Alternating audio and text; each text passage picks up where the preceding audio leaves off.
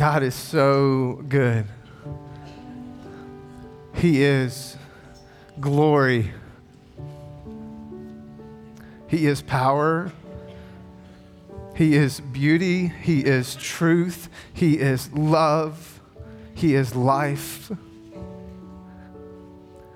And He is trustworthy, and you can build your life on Him.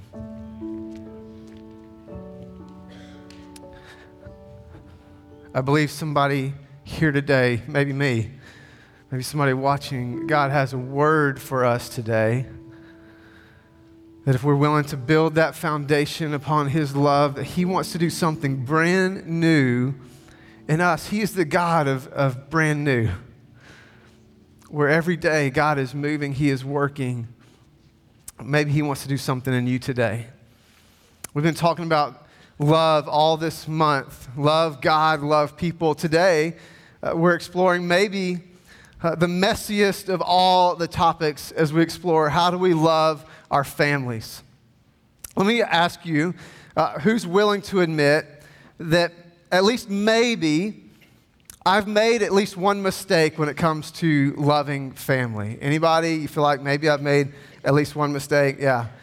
How many of us are willing to admit that absolutely, no doubt about it, there are people in my family who have made mistakes about loving family? Yeah.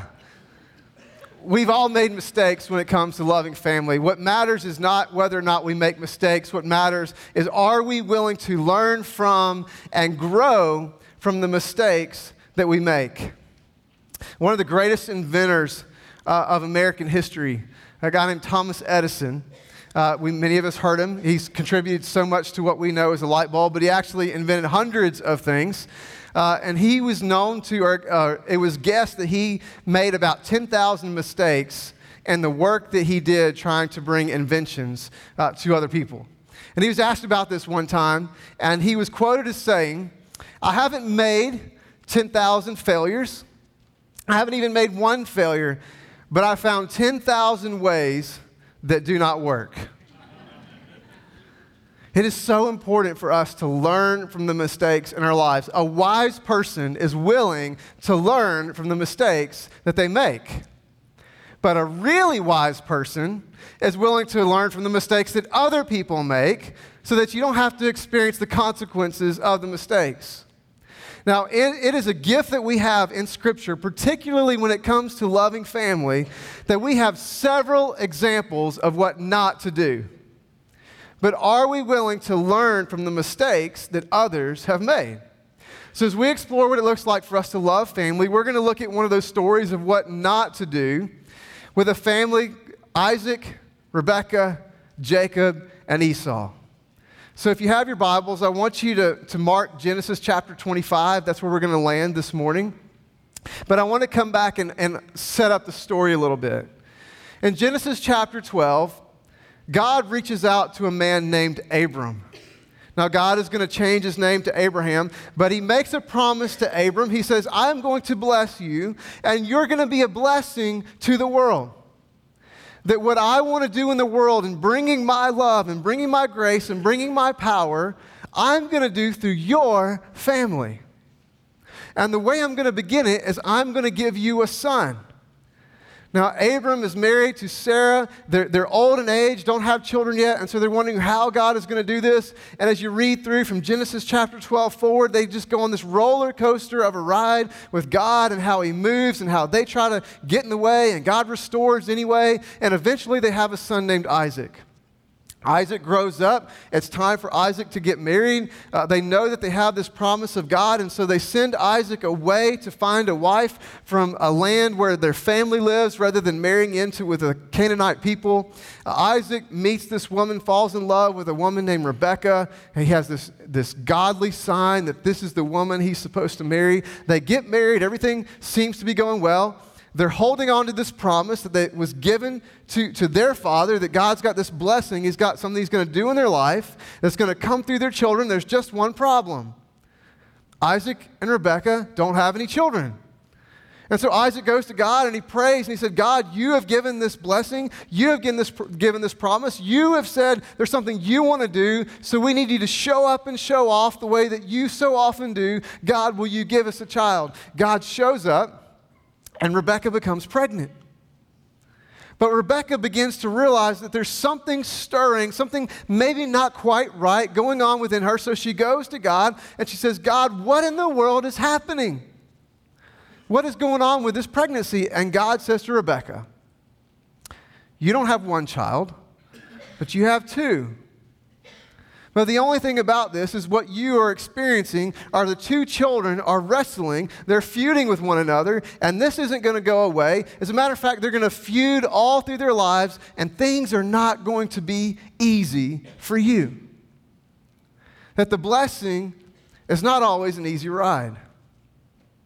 And so Rebekah begins to wrestle with this, and God says to her that it's going to be so significant that the younger will be served by the older. Everything that you expect in life is going to be flipped upside down. And so we begin to see this played out in the struggle in their family, but what I want us to understand this morning is that it was more than just a sibling rivalry. There's actually something much deeper happening in this family, a troubled story of a godly people. So let's look at Genesis chapter 25, and let's see if we can get down to the foundation of the struggle. Chapter 25, verse 27. The boys grew up, and Esau became a skillful hunter, a man of the open country, while Jacob was content to stay at home among the tents. Isaac, who had a taste for wild game, loved Esau, but Rebekah loved Jacob. Now, if we were to just scratch the surface, we might think that perhaps this Isaac and Rebekah, they're doing their best to love their kids, and maybe one's a little drawn to the other than the other parent is, but at least they're doing their very best to just express love and show love to these two boys that they have. But if we dig a little deeper, there's something going on, because this word love is not the word love that you and I might be thinking of. It's not the word that we so often talk about when we say God's love in the New Testament. The Greek word is agape. We talked about several weeks ago. It's a self-giving, sacrificial, unconditional kind of love. That is not the word that we have here. Perhaps a better word might be that Isaac gave affection to Esau, and Rebekah gave affection to Jacob. Now, why would they do this when we see that it's unconditional? Why does Isaac show affection to Esau? It says because of the wild game that Esau brought back. A literal translation of it is that Esau had affection, or Isaac had affection for Esau because of the wild game in his mouth. And why did Rebekah give affection to Jacob? Well, perhaps it was because Jacob stayed close to home. He was a farmer. He stayed around. Maybe he and Rebekah had conversation and they encouraged each other and they supported one another as mother and son. Maybe Rebekah thought she knew the meaning of God's words about these two boys, that perhaps she thought Jacob was the one who would rule the family, and she just wanted to hitch her wagon to Jacob and see if she could be a part of making this come true. But in any case, we see that both Isaac and Rebekah have attached conditions to their affection for their children. And we begin to see all kinds of mess rise up out of this pattern that they establish. We can look at this family starting with Isaac and Rebekah, and if you're taking notes, write this down. The beginning with Isaac and Rebekah, the entire family is consumed with pride and self-focus. Pride and self-focus. Every single one of them had a prideful agenda. They had expectations. They had desires for their life. They had a plan that they thought was best, and they wanted to see it happen, and it was all wrapped around their desire, their thought, their life. Isaac and Esau looked around and they had a plan for their life. Rebekah and Jacob looked around, they had a plan for their life. They had an agenda. And all of it was this self-centered, selfish, self-focused motivation. And everyone in the family uses one tool that many of us also are tempted, maybe we're guilty at times of using this tool, and it was the tool of manipulation. We look at Isaac and Esau, and they manipulated people and circumstances to feed their appetite. We look at Rebekah and Jacob, and they manipulated people and circumstances to get an upper hand. And how many of us, in the same way, give in to manipulation? And we try to give or withhold reward from other people to try to get what we want. That's what manipulation is. And we see this story unfold, and as a matter of fact, the writers of Scripture give us two big examples of just how bad this got. At one point, we see Jacob, and as Scripture tells us that he steals the birthright from Esau. Now, quickly, the birthright was the right, the privilege, the responsibility of the oldest born son to be the leader of the family. So Esau, as the firstborn son, had the privilege that one day he was going to be the leader, the authoritarian, the decision maker for all of his family. And along with that, typically you would get a double portion of inheritance from the father. So twice as much as Jacob, he's going to rule over Jacob. He's going to be the one in authority, the decision maker, the leader, the ruler of this family. Esau comes in from hunting. Perhaps he hasn't taken seriously this gift that he's been given as the firstborn son. Maybe he thinks that he can manipulate and control the circumstance no matter what happens. And so he makes a command to Jacob and he says, I want you to make me something to eat. I'm starving. And Jacob sees his moment.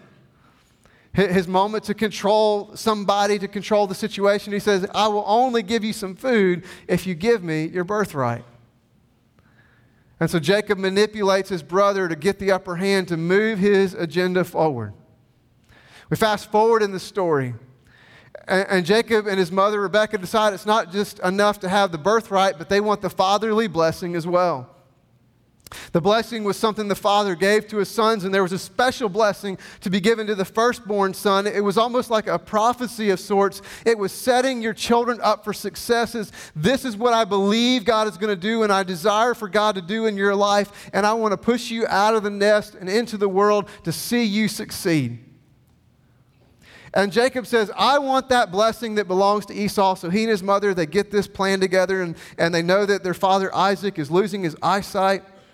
And Isaac says, very selfishly, by the way, as the time of blessing comes, he says to Esau, hey, Esau, go out and get me something to eat and bring me my favorite meal, and then and only then I'm going to give you a blessing.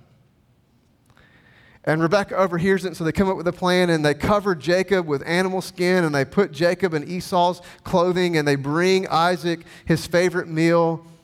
And Jacob steals not only the birthright, but now the blessing from Esau. Things are getting as bad as they possibly can get. As a matter of fact, at what point Esau looks at Jacob and he says, if I ever see you again, I'm going to kill you. So Jacob leaves, not knowing if he'll ever be reconciled, if he'll ever see his family again.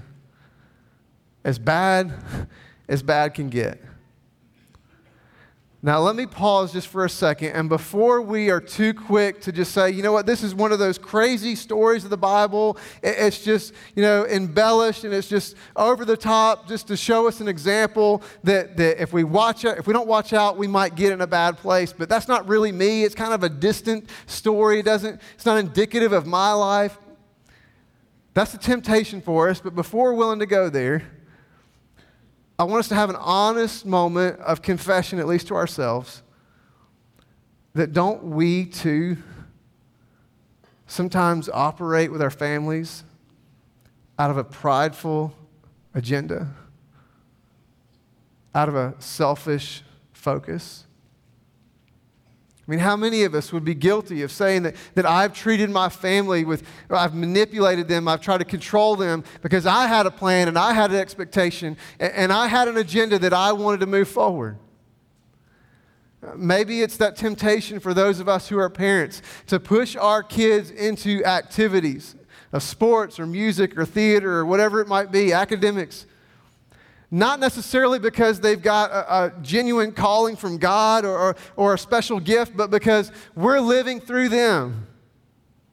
Or maybe because it gives us a good reputation, or maybe even we think to ourselves, well, that's my financial relief in the future. This is the college scholarship, and so I'm going to push this forward because this is my plan.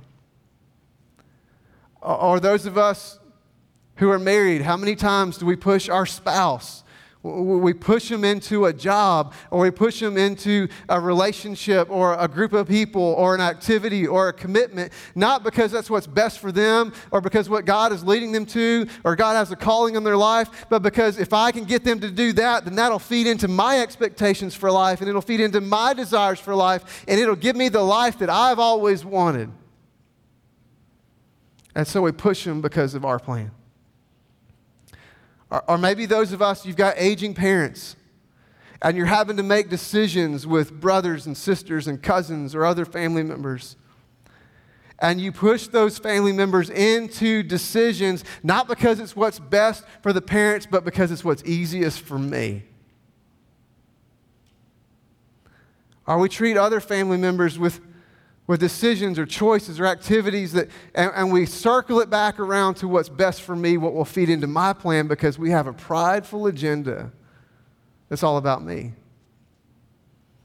Or how many of us in an honest moment would not have to confess that so often the way we treat our family members is entirely self-focused. Maybe we just insist on what we want to do, no matter how it affects anybody else. Or it could be that temptation to disappear for the weekend and go do what I want to do. Or veg out in front of the TV and disengage. Or maybe it's just that I insist on what I want, and if I don't get what I want, then I get frustrated and I get bitter, or maybe I retreat. Or it could be the way that so many of us find ourselves again and again, just circling that conversation back to what I think and what I want and what I need and what's going on in my life. Completely self-focused.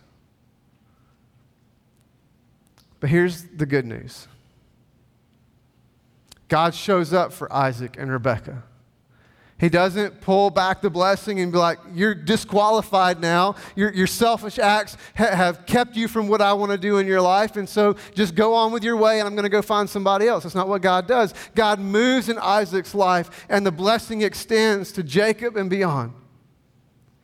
He moves in Jacob's life, this incredible story where God meets Jacob in his loneliness. He's out by himself, and it says that God wrestled with God, and Jacob limps away from that encounter with God, never the same. And God had changed his heart. Or even with Jacob and Esau, the last words that Jacob heard from Esau was, I'm going to kill you. And yet God moves in their hearts and stirs in their hearts that eventually they're reconciled and restored to one another. The good news is that God redeems and restores our families when we turn to Him. Here's the great news. That God wants to redeem and restore your family and your story. I hope you never come into this place without hearing the name of Jesus, because when we call out to the name of Jesus, it changes everything. There is power in the name of Jesus. That God loved the world so much, He sent His Son to die for us. And when Jesus was on that cross, before He took His final breath, He said, it is finished. I have done everything that I've come to do. And then a few days later, we find that Jesus rose from the dead that we might have life. That we don't have to be captive to the sin and the brokenness and the things that were, but we can step into redemption and restoration and new life and new hope no matter how broken our family is.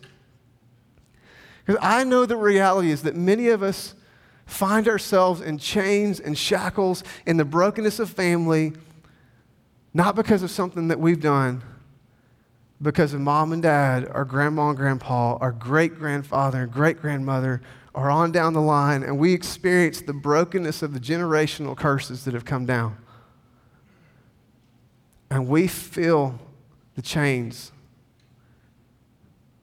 And we wonder, how could it be any different? It can be different because of Jesus. I want you to repeat after me. Jesus loves me. Jesus is for me. Jesus is the chain breaker. Jesus sets me free. What I want to ask you this morning is, do you really believe that? Not just kind of a bullet point doctrine that I'm supposed to agree to, but deep in your soul, in the fiber of your being, do you rest in that? Do you trust in that Jesus can break the chains?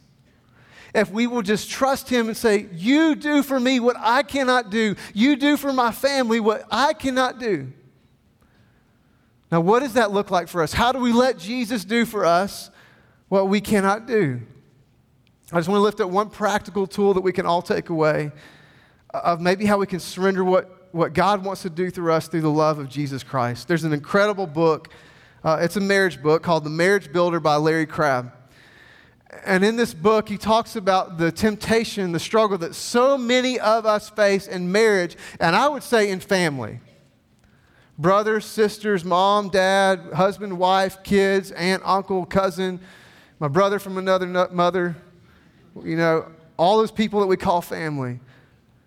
The temptation that we have to manipulate and control because we're afraid that if we don't, I won't be okay. And my encouragement for us of how we can surrender and step into what Jesus wants to do for our families, if you're taking notes, you can write this down, is to choose ministry over manipulation.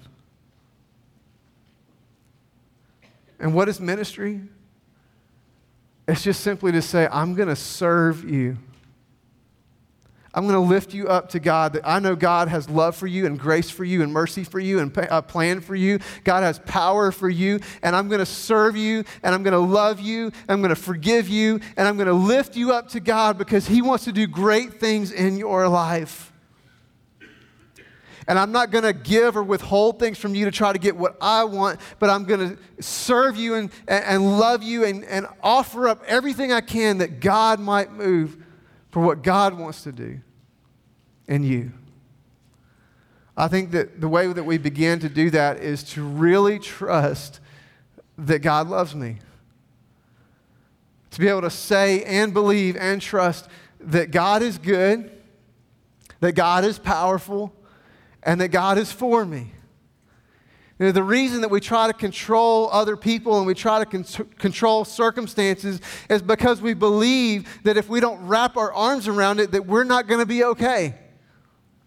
But what we can begin to do is understand that I am okay, not because I'm so smart or so good or because I control all this stuff happening, but because my God is good and my God is powerful and my God is for me and he's working all things out for good when I submit to him, when I chase after him, when I pursue him. And then I'm okay because God is at work in my life. Whether or not I get what I want out of brother or sister or mom or dad or husband or wife, whether or not I get what I think I need or deserve, it doesn't matter because God knows what I need. And he's moving for my good.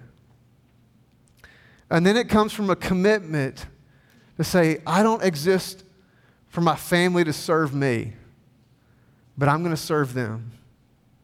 That the world does not rotate around me and these people around me, my husband, wife, my kids, my mom, my dad, my brother, sister, whoever it is, they do not exist to come and serve me and do what I want them to do. Now, most of us are not so brash and overt to say to other people, you need to bow down to me and you need to serve me, but we do it in really sophisticated ways, don't we? I think so sophisticated that most of us don't even realize we're doing it. But what would it look like for us to say, I'm going to commit to serve rather than be served? And then an understanding to know that I cannot control anybody else in my family. Now, certainly the temptation sometimes is to try to control other people so that they will give us what I want, but I wonder how much more often do we try to control other people because we think we know what is best for them. And so we put on the superhero cape and we get into their life and we're like, do what I tell you to do because I know what's best for you and I know how you can get out of this mess and I know how you can get out of this junk and I'm going to save you and I'm going to set you free. Well, newsflash, you are not their Savior. They have a Savior. And our job is to love Him and point it to Him.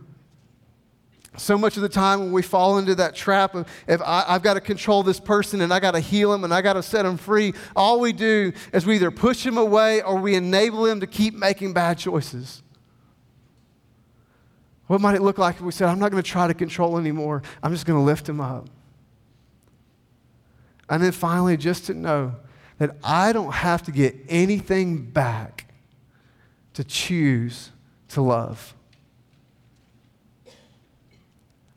No matter what I get in return, if you never come back, if you never stop the insults, if you never get clean, if you never get a job, if you never stop with the negativity, if you never stop in this spiral of bad choices, if you never listen to me, if you never say thank you, if you never say I love you, if you never come around to what I want for you, it doesn't matter. I'm going to keep loving you without boundary, without border, without halt, because my God has never stopped loving me. And as much as I love you, God loves you more, and He's got a plan and He's got a purpose.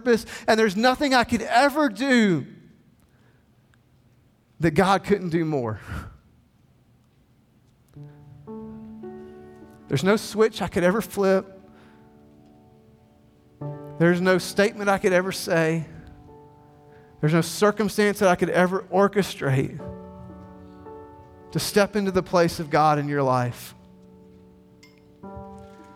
And even more than that, I don't have to wait for anything back from you to keep loving you. Why? Because I know I'm okay. Even if I get insults and rejection and more bad choices back from you out of my pursuit to love, and sometimes loving is hard. Sometimes it means putting boundaries in place. Sometimes it means making hard decisions. But I'm going to keep loving you. Why? Because my God is for me. And my God is giving me a new morning. And my God is giving me promises. And my God's given me a future for hope and for good. And while we're at it, God has those same promises for you and a new day for you and hope for you. And all I can do is reflect that love to you and pray that one day you'll see it. So I'm going to choose to minister. I'm going to serve rather than manipulate and try to control. Why? Because God's at work. And I'm okay because God's for me. Maybe for some of us here today, maybe watching online, your next step is to really trust and believe, again, not as a box to check off, but deep in your heart, that God is good and God is powerful and God is for me. That Jesus came into the world to die, not just for the world, but for me. Because He loves me. And you can know, maybe for the first time, that I'm okay because God is at work. If that's where you are, I just want you to silently, you don't even have to close your eyes, but just silently lift up in your heart, God, I need you. God, I need you not as a bullet point, not as a doctrine, not as a statement. God, I need you as the living God, as the one who's come into my life to forgive me and break the chains and set me free. God, I need you. I confess that I've tried to do this on my own, but I cannot. I'm broken.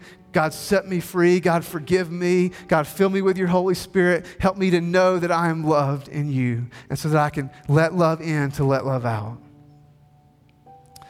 Maybe some of us here this morning are watching online where you're at, your next step, as you've taken a little piece of your life and you've hidden it away from God and everybody else, and you've tried to deal with it on your own. Maybe it's that bitterness and brokenness, that woundedness. Maybe it's the lie that you agreed to that came all the way from childhood. Maybe there was something that was said or not said or done or not done. Maybe the person that you needed to be there wasn't there. I don't know, maybe it happened last week to you and you're wrestling with that and you've hidden it away. And you need God to bring some healing. If that's where you are, I just want you to lift up silently your heart. God, I am broken, and and I'm hurting and I'm wounded. And I'm tempted to lash out because of that pain. I'm tempted to control because of that pain. But I need your Holy Spirit to come into my life and heal that place. I'm pulling it out and I'm offering it to you, Lord. I don't want to carry it anymore.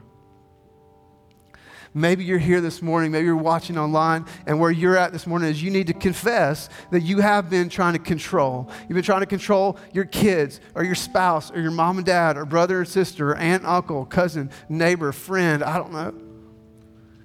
And you're trying to control because of that place of fear that I'm not sure that my world will be okay if I stop controlling. And you need to confess that today and say, God, forgive me. If that's where you are, I just want you to lift up in your heart, Lord, I need forgiveness for all the manipulation and all the fear. I trust in you that I don't have to control because you are bigger. God, you take it. Forgive me, Lord.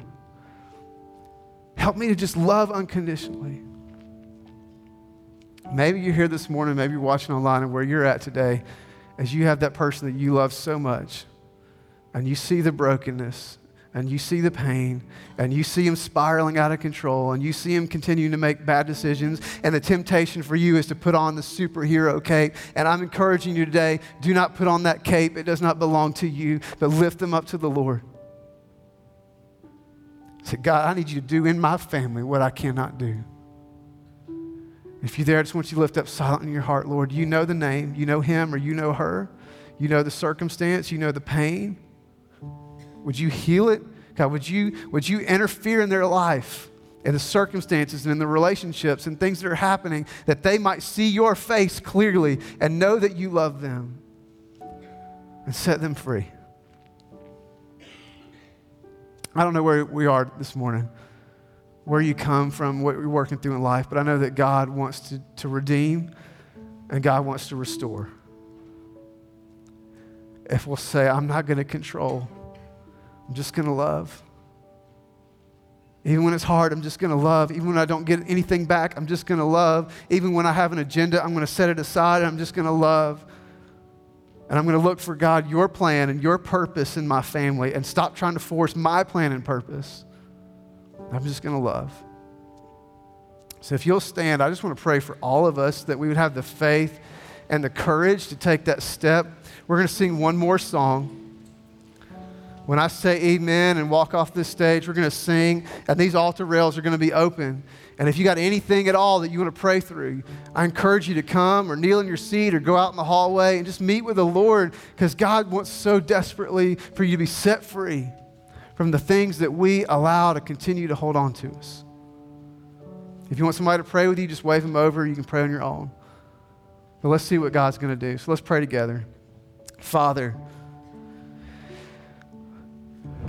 thank you for this gift that we call family. It doesn't always look like what we would want. It's not always what we would choose. We don't always land in the family that we think we would want. But it is a gift, Lord, where we learn how to love and be loved, to know and be known, to forgive and be forgiven, to give mercy and to hold on with unwavering commitment to love and be compassionate even when it's difficult, Lord. Build endurance in us, shape us and change us through our families. We pray for the broken. We pray for the lost. We pray for the wounded. We pray for ourselves. Maybe we are one of those. Come, Holy Spirit, and do what only you can do. Bring revival and awakening to our families, Lord. Bring love in us so that you can bring it out of us. That our eyes and our ears be open to just who you are and what you want to do and the unbounded nature of your love for us. And through our families and the transformation and what you're going to do, God, we want you to receive glory and honor and praise. So come, Holy Spirit. It's in Jesus' name we pray. Amen.